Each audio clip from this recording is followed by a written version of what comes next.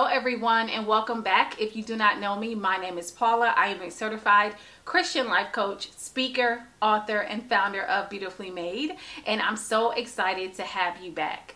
All right, let's jump in. And I want to start by asking you one simple question. What story do you want to tell?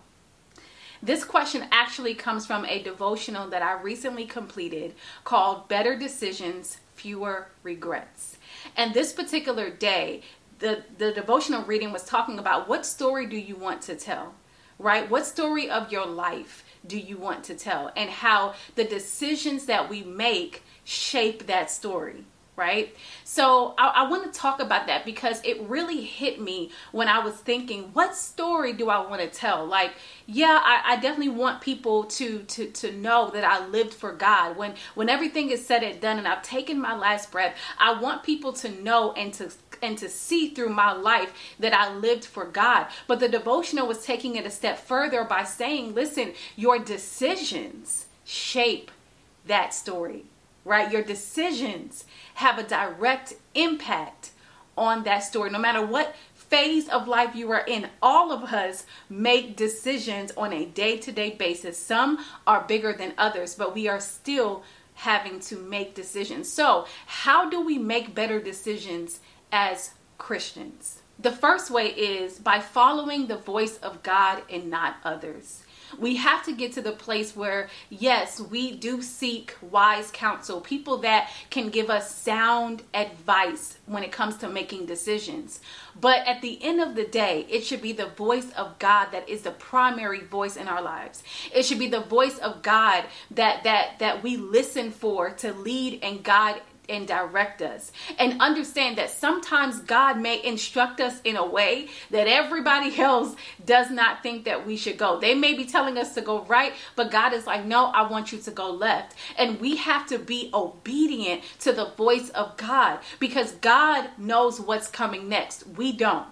And neither does anybody else in our circle, right? But God knows what's next. God knows what's going to happen next week. And so when we go to him and we're asking God, give me wisdom on what to do in this situation, God is not just basing it on what is happening in the moment. He's basing it on our future. He's basing it on what is coming. So by him telling us to go left, it's not just going left based on what's happening right now in the moment. God is saying, no, I need you to go left because next year this thing is going to happen, and the decision that you make right now that I'm telling you to do right now is going to affect what's going to happen in your life a year from now. All right, so we have to follow the voice of God and not others. The second way is making your time with God a priority. This is a major key in making better decisions. How will you know the voice of God if you don't spend time with him, right? In any type of relationship, you create trust and a level of intimacy in the relationship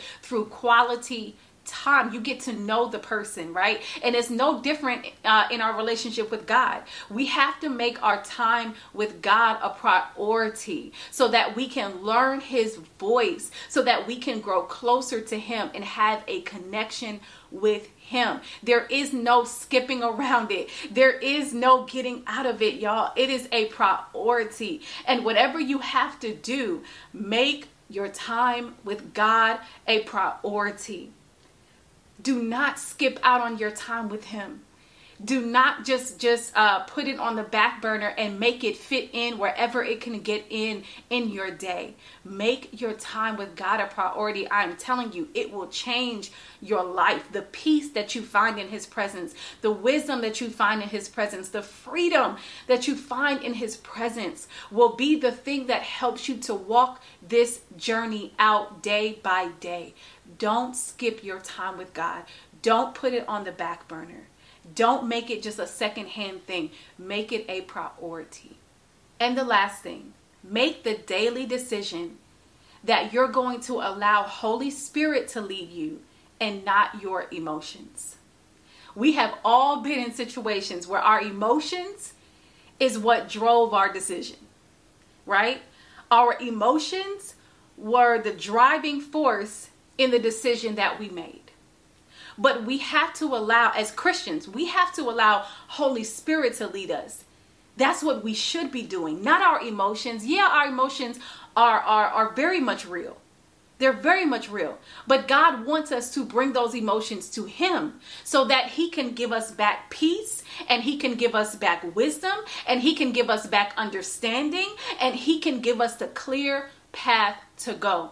Our emotions will lead us up and down and all around. The Bible talks about the fact that the heart is deceitful. The heart will waver to the left or to the right. It will be up and down and all over the place. We can't trust our heart, and the heart is the seat of our emotions. So we have to bring all of that to God so that God can give us clarity, so that God can speak to us, so that God can say, all right, daughter, you've given me how you feel. And now I'm going to show you which way to go. I'm going to show you what to do. And we have to wait for God to give us that instruction.